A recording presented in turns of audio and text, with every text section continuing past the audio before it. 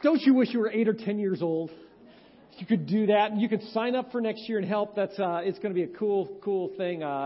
Great week. Like I said, this week was a crazy week. Last night we celebrated the 175th anniversary of the church. We had a anniversary dinner. Just a really neat night. If you were here at the beginning of the service, we showed some pictures from that. Just some cool stuff. And in the middle of this crazy week, on Friday, the Supreme Court made a decision that has the country kind of up in an uproar, right? All kinds of stuff going on. I've been thinking, because I just feel like I need to talk about that just for a second, in part to say that we've been planning a series that's going to start on July 12th, so it's 2 weeks from today, that's called Really God, with a question mark, Really God? That's all about what God says in His Word and how we make sense of some really critical things. So I want to encourage you to be here July 12th through the first week of August for that series. We're gonna deal with some stuff that's going on that's just, it's hard to figure out what God's doing and how all those pieces fit. Let me say about the decision several things. For some of us here, when the Supreme Court made their ruling on Friday, there was this sense of despair, like, how did we get to the place that we're at today? And if that's where you are, let me just say this to you. God is still on His throne. God's in control of everything. And frankly, it doesn't matter what goes on in our legal system, what goes on around us. Our call as followers of Jesus is to follow Jesus, regardless of the environment. It doesn't matter whether we live in the United States or Chile or China or Antarctica. God calls us to follow Him in whatever circumstances, whatever culture we're in. There are some here, I know, some who are part of North Point that are saying, man, yes, that ruling on Friday, that's incredible. That's a great thing. I just want to say, if that's where you are, understand that there are people that disagree about that aren't filled with hate and anger, that they just disagree about that. And so I'd encourage you to be tolerant in that, to extend grace for people who are at a different place than you are. And then there's probably some people here that are kind of like, what's the big deal? Why are we talking about this? To you, I just want to say, it really is a big deal. It's really a big deal on both sides. And this is what I would like for your prayer to be, really for all of our prayers to be. I would like for you to pray that the conversations that happen about the Supreme Court's ruling on Friday would be conversations that are filled with grace. And that through those conversations, it would bring people ultimately to Jesus, no matter where they are. That God would work through what's going on to call people to Him. And I would encourage you to come for the series that starts July 12th, because I'm just real jazzed about what God's teaching me through the preparation for that. Next Sunday, Mike Winter is going to speak. It's 4th of July weekend, and no one is leaving town, all right? You all must be here. Mike Winter is going to speak. We're going to be here. We're going to be here for that. Mike is a guy who spoke back in January and has spoke a couple of years ago here as well. I'm real excited to hear him and to really have a chance to talk to him as well. So we hope you'll be here and be a part of that. We finished today our series called Turning Points. That's from the book of Joshua, Turning Points. And we're going to jump from Joshua chapter 7 all the way to Joshua 24 in just a second. Let me say this. If you got your Bibles, take your Bibles out and go ahead and turn to Joshua 24. If you don't have a Bible, let me just extend an offer to you today. When you leave today, go out through the door to the Connect kiosk that's out there and say, Rick said that there's a Bible that I could have. We would love to give you a Bible that you could put your name in, you could take home, you could read at home, you could write notes in, you can write questions in, you can underline, and just really dive into God's Word. If you don't do paper anymore and do it electronically, if you don't have an app on your on your mobile device or your smartphone, I'd encourage you to use YouVersion. YouVersion is an app that allows you to have the Bible on your phone or on your mobile app that has lots of translations. It's got lots of study plans, lots of Bible reading plans that you can be part of and take advantage of that as well. Because God's Word is really, really, really important. Joshua 24 starts with Joshua speaking to the nation of Israel as God's spokesman. God's speaking through Joshua to talk to the nation of Israel. And he recounts the history of the nation of Israel. He says, do you remember what happened with Abraham and Isaac and Jacob? And then how all of Jacob's descendants came to Egypt. And then in Egypt it turned into slavery, and I sent Moses and Aaron to come rescue you from that slavery and bring you out of Egypt. And I did. And you crossed through on the Red Sea. The Red Sea parted.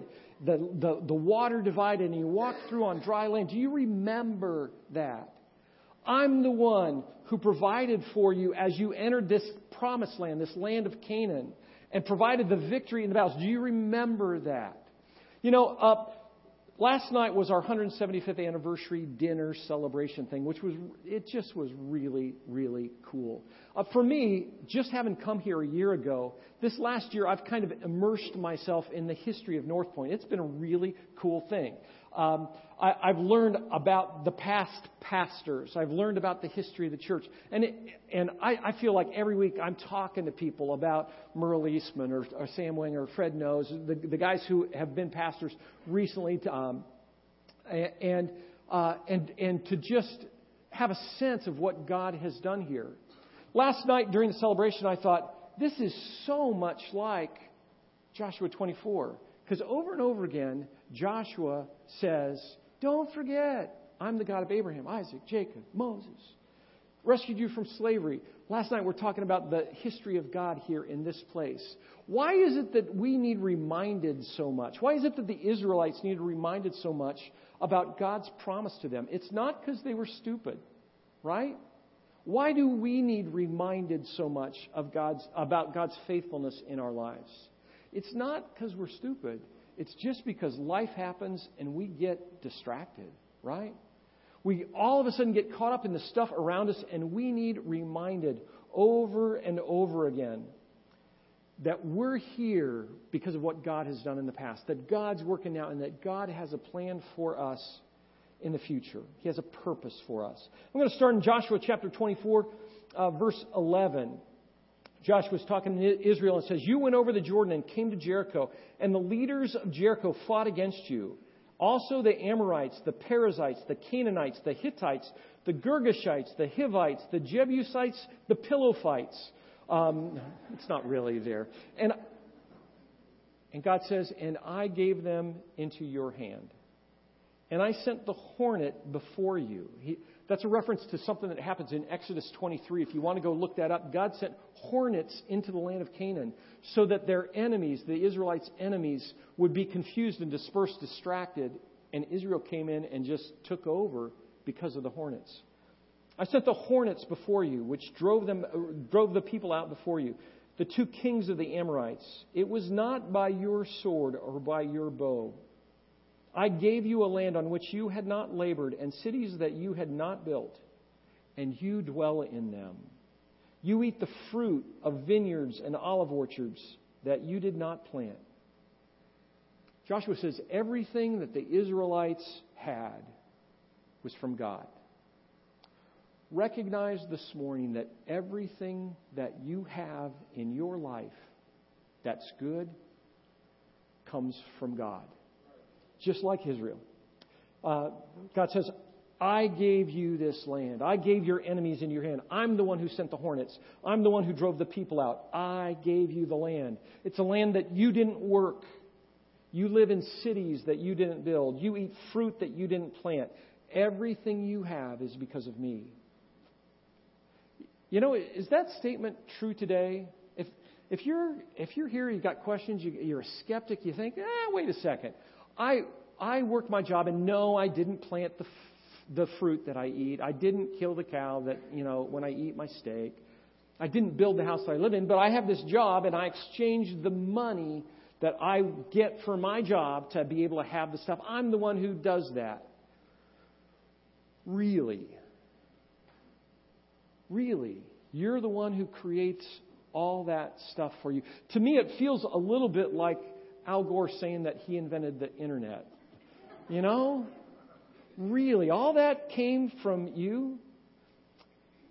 Do you ever get frustrated when your kids don't appreciate what you give them?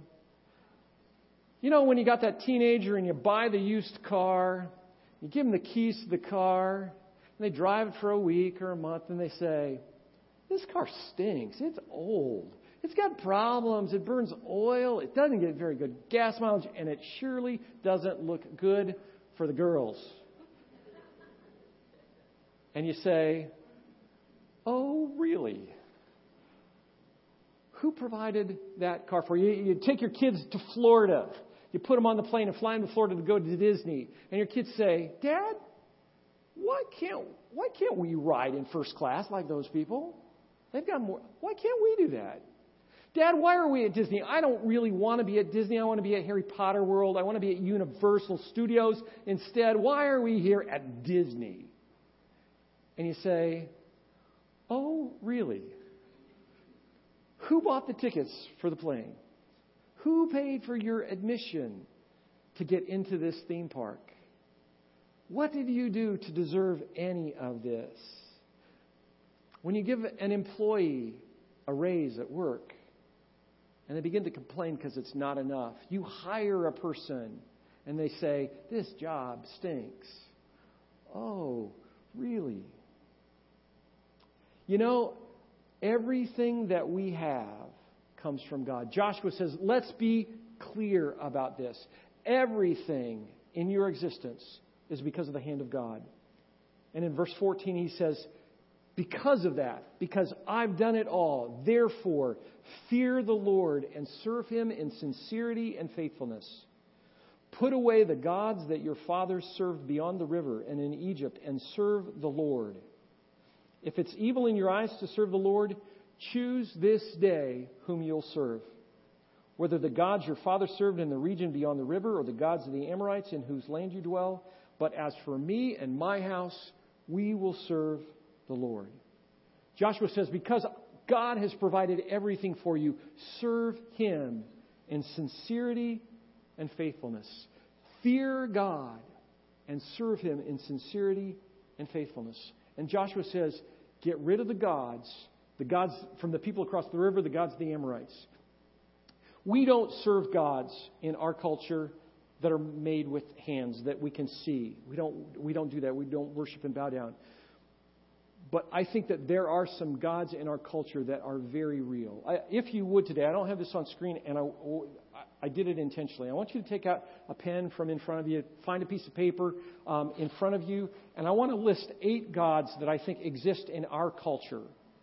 8 gods that exist in our culture. And I want you to take this list and to look at it this week and to say, God, am I serving you? Or are these gods the ones that have taken over my life? The first god in our culture, I think, is the god of sports. Ouch. Ouch. Jeff Rouse gives me grief about the shrine to Ohio State I have in my office.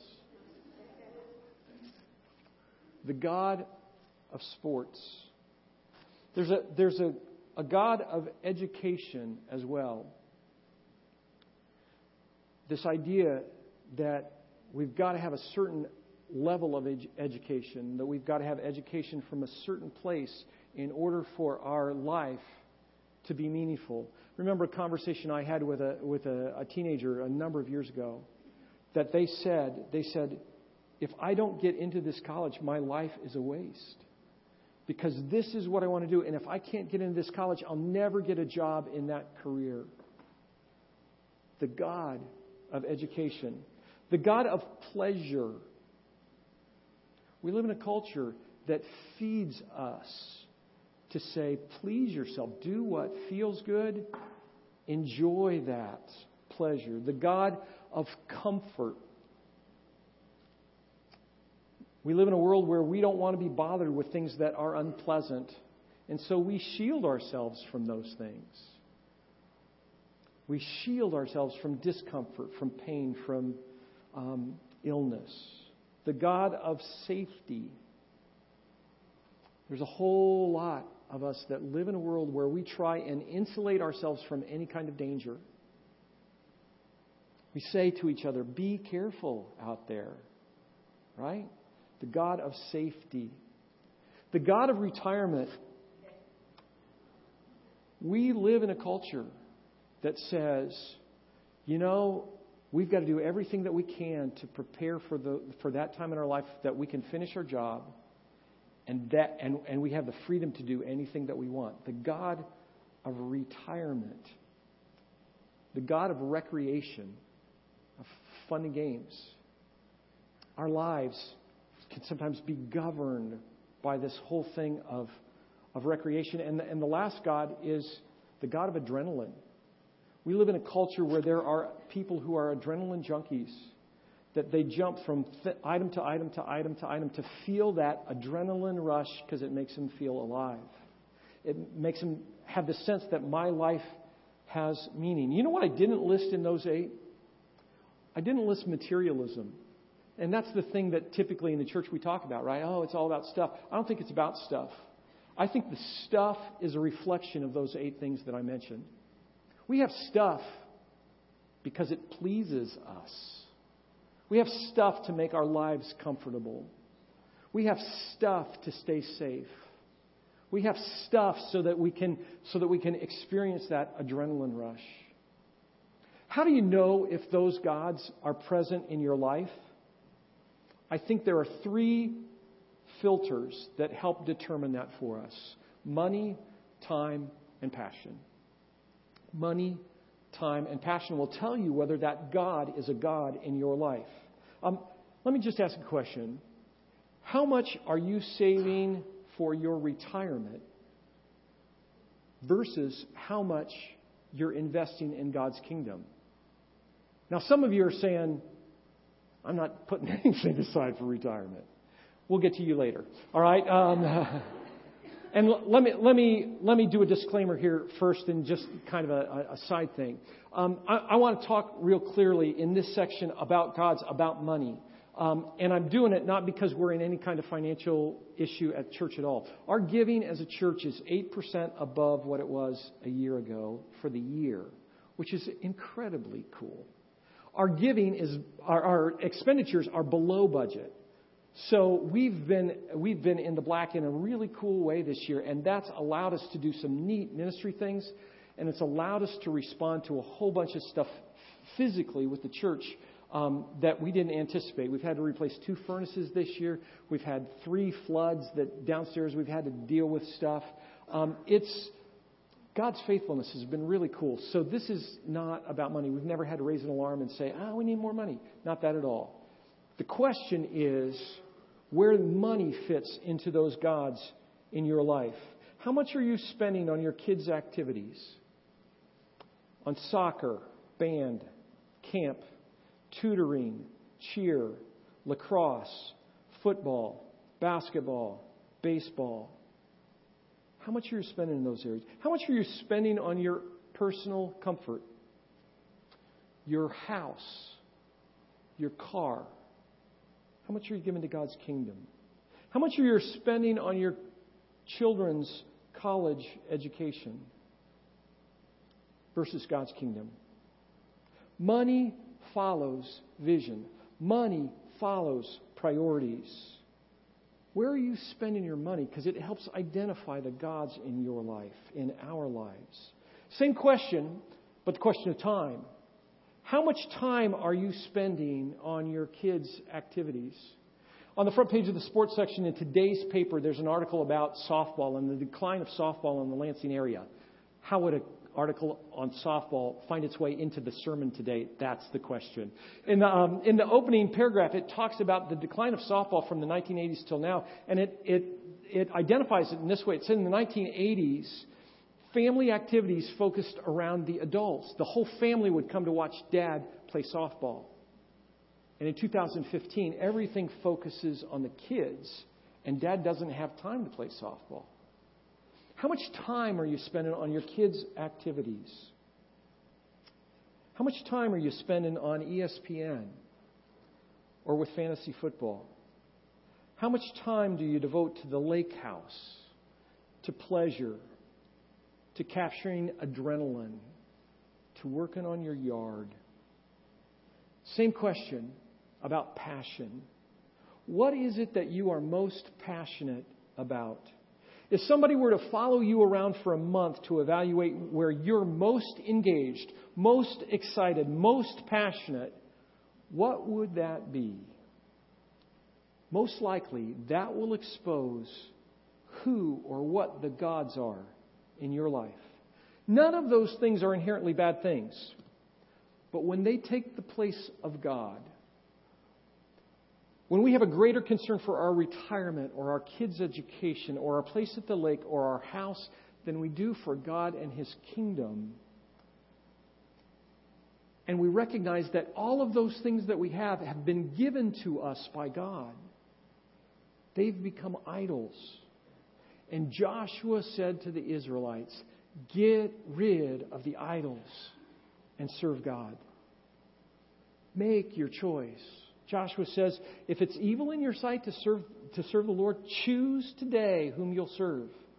Whether it's the gods of that your father served in the region beyond the river, or the gods of the Amorites whose land you dwell. As for me and my house, we will serve the Lord. Choose today whom you're going to serve. You know, business gurus say that there's 5 parts of making a decision, of any kind of decision in your life. 5 parts. It's interesting I say there's 5. Actually, the more engineers that are involved in this discussion, the greater the number gets. I've actually found a flowchart that had 17 levels of pieces in a decision-making process. Crazy thing. But let's just talk about these 5. The 5 components that are involved in making a good decision. First, you've got to identify the decision to be made. In this case, who's going to be in charge of my life? That's the question that Joshua says. Who's going to rule? Identify the decision. List your options. You really only have 2 options. Is it going to be Jesus or is it going to be you? Who is going to rule your life? The third thing is to study your options. You know, when you think about that relative to this particular idea, this particular concept, it's, you know, on the one hand, if I serve Jesus, it means personal death, right? I die to self. I live selflessly. I live as a servant. I give up control of my life to serve Jesus. I know there's an eternal piece to that, but that's the option if I choose to follow Jesus. If I serve myself, there's independence and freedom and pleasure. I can do what I want. And I know, the Bible talks about hell and all that stuff, but I can experience all this stuff now. You study your options. You make your decision. Joshua said, choose this day whom you will serve. And then you evaluate your decision. You know, even in the short term, when you talk about following Jesus and you say, if I'm going to follow Jesus, it means that I give up control of my life. Even in the midst of that, even in the midst of death to self, Jesus said, I came that you could have life and have it to the full. Abundant life. Even when you die to self, stuff changes here in an incredibly cool way. And on the other hand, if you choose to set yourself on the throne, to live according to what you desire, even in the midst of all of that independence and freedom and pleasure, there's a whole lot of pain in there. Broken relationships, anger, stuff that happens as a result of our choices. Joshua says, choose today who you're going to serve. And here's the Rick Rubel version, the translation of these next verses of Scripture.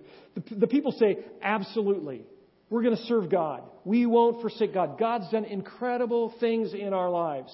We're going to serve the Lord. And Joshua says, shut up. You can't know what you're saying. God is holy. God's jealous. He will destroy you if you follow those other gods after all the incredible things that He's done in your life. And the people said, no, really, we're going to serve God. And Joshua said, okay, mark it down. Your words are your bond. And the Israelites say, absolutely, bond, James Bond, we're there, we're in. Joshua says, if that's the case, get rid of your stinking idols and give your hearts to the Lord. And the Israelites say, we will serve God. His voice will obey. That's really what happened. Listen to these verses beginning at 16. Then the people answered, far be it from us that we should forsake the Lord to serve other gods.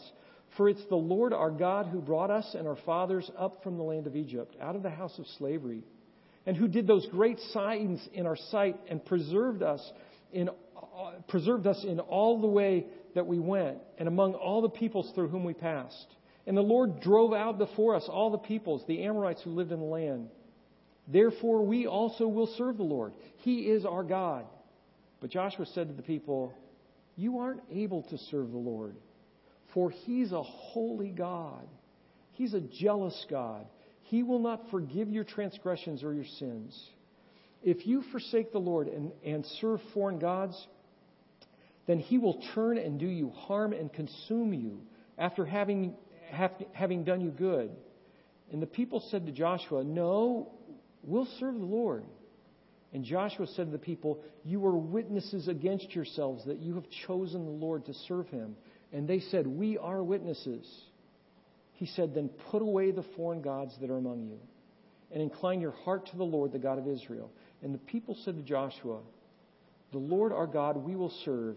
His voice we will obey. Let me pause just for a second, because in the middle of that, Joshua says, you don't understand.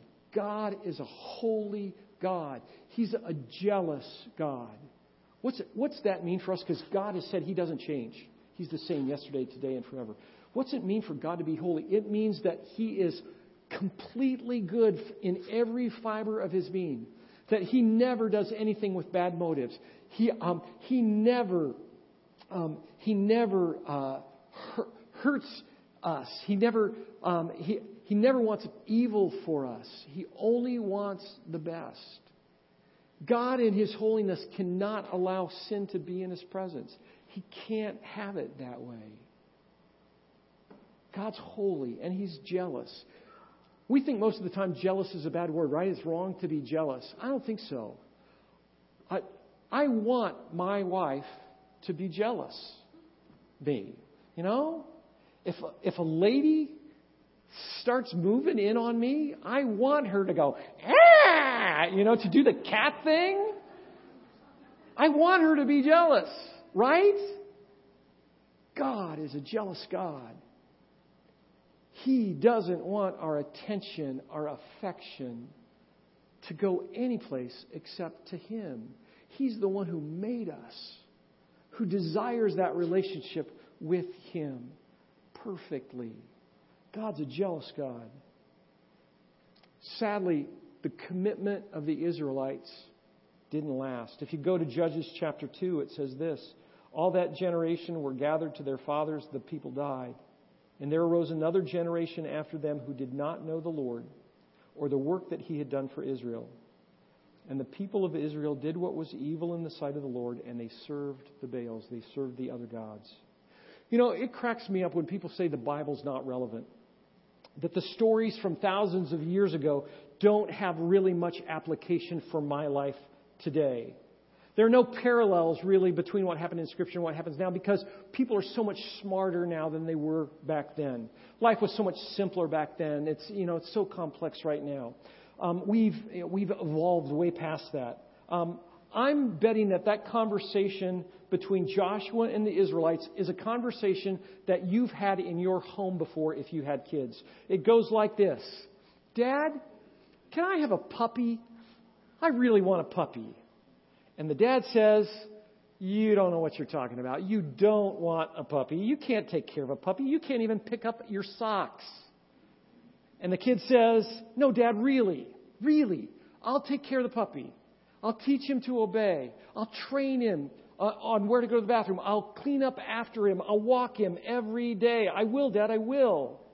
And the dad says, So you're telling me that if we get this puppy, you're going to train the dog. You're going to clean up after the dog. You're going to walk the dog every day. Can I write that down, have you sign it and put it on the refrigerator? Absolutely, Dad, I'll do it. I'll sign it, I'll put it on the refrigerator. I'll read it every day. I'll do it. I will. That's the conversation that Joshua had with the Israelites. What about at work? We say, I think we should take on this client. It's going to be extra work. I'll do it. I'll take care of it. I'll do everything that's necessary to help accomplish this. And it doesn't happen. Human beings haven't changed a bit since the time of Joshua. That's what makes Joshua's statement to the Israelites so powerful. Choose today who you'll serve. Luke said in 14th chapter about Jesus, he said, great crowds accompanied Jesus. He turned and said to them, if anyone comes to me and doesn't hate his father and mother and wife and children and brothers and sisters, even his own life, he can't be my disciple. Whoever doesn't bear his own cross and come after me can't be my disciple. For which of you, desiring to build a tower, doesn't first sit down and count the cost, whether he has enough to complete it? Otherwise, when he's laid a foundation and is not able to finish, everybody who sees it begins to mock him, saying, this man began to build and wasn't able to finish. Or what king going to encounter another king in war will not sit down first and deliberate whether he's able with 10,000 to meet him who comes against him with 20,000? If not, while the other is yet a great way off, he sends a delegation and asks for terms of peace. Therefore, any one of you who doesn't renounce all that he has cannot be my disciple. Choosing means saying yes to someone or something and saying no to others. When you choose to lose weight, you say yes to exercise and healthier eating and smaller portions or less calories. And you say no to donuts and cake and cookies and ice cream and pies, at least in the same way that you had said yes to them before. When you choose that new job, you often say yes to more responsibility and more hours, to more stress and a more demanding boss. And by default, you say no to other relationships and activities that you've valued in the past. When you choose your husband or wife, you say yes to them and no to everyone else. What's it mean to choose to follow Jesus? What's that look like? It starts real simple. It starts with just understanding that there is a God who loves you incredibly, who created you and made you to be in relationship with Him. And you chose to walk away. When you sinned, when you violated who God was, His nature, you chose to walk away. But God loved you so much that He sent Jesus to pay the debt for that sin. He sent Jesus to reconcile you, to bring you back to Him, to bring you back into that relationship. Think about that. God loved you that much. So to choose Jesus means that you say yes to Him. It means that you say no to all those other gods. It means that you say, God, I believe who you are. I believe that you love me. I believe that you want me. I believe that your word's true.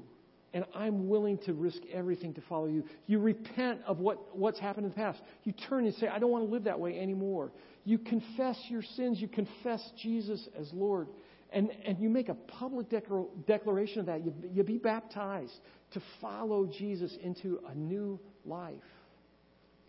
You know, it would be really easy to finish today's message and to say, everybody bow their heads. And I'm going to ask some questions. And if that's you, I want you to raise your hand. I'm not going to do that today. It would be really easy to have everybody stand for us to sing and say, if you want to choose to follow Jesus today in a new way, come down front. It would be easy to do that. I'm not going to do that either. Because here's the deal. When Joshua said to the nation of Israel, you choose today whom you're going to serve. You choose. They had to take initiative. Individually, they had to decide, am I going to choose to follow God or not? And that's where we are today. That's where we are right now. I do want to do something different. If you're at a place that you feel like, if somebody wants to come into a relationship with Jesus, I would love to help walk that through with them. I'd love to talk to them. God's done incredible work in my life, and I would love to be able to pass that on to somebody else. If that's you, would you stand up right now? If you'd be willing to have somebody talk to you about following Jesus, would you just stand up? Very cool. Very, very cool. If you're here and you don't know Jesus, you don't know what it means to follow Him, oftentimes I say, find me, find Chris, find an elder or a leader here at the church. I'm just saying to you today, find one of the people who are standing up right now. After the service, say, I want to figure this out. Can you help me? And they will. Let's pray. God,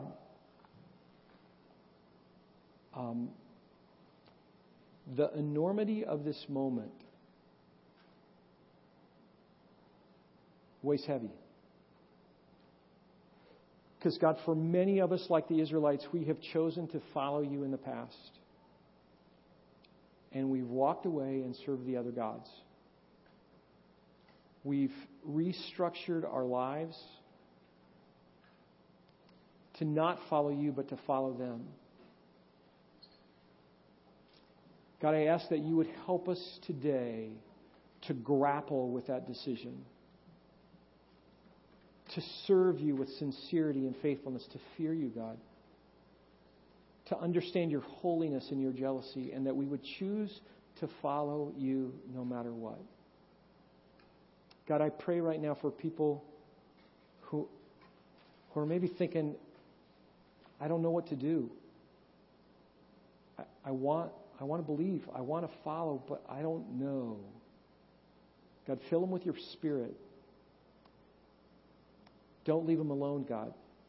Bring them into conversations with people. Help them to see your hand in their lives. That we may choose to follow you. To say, for me and my house, we will serve the Lord. In Jesus' name we pray. Amen. Let's stand together. Let's sing.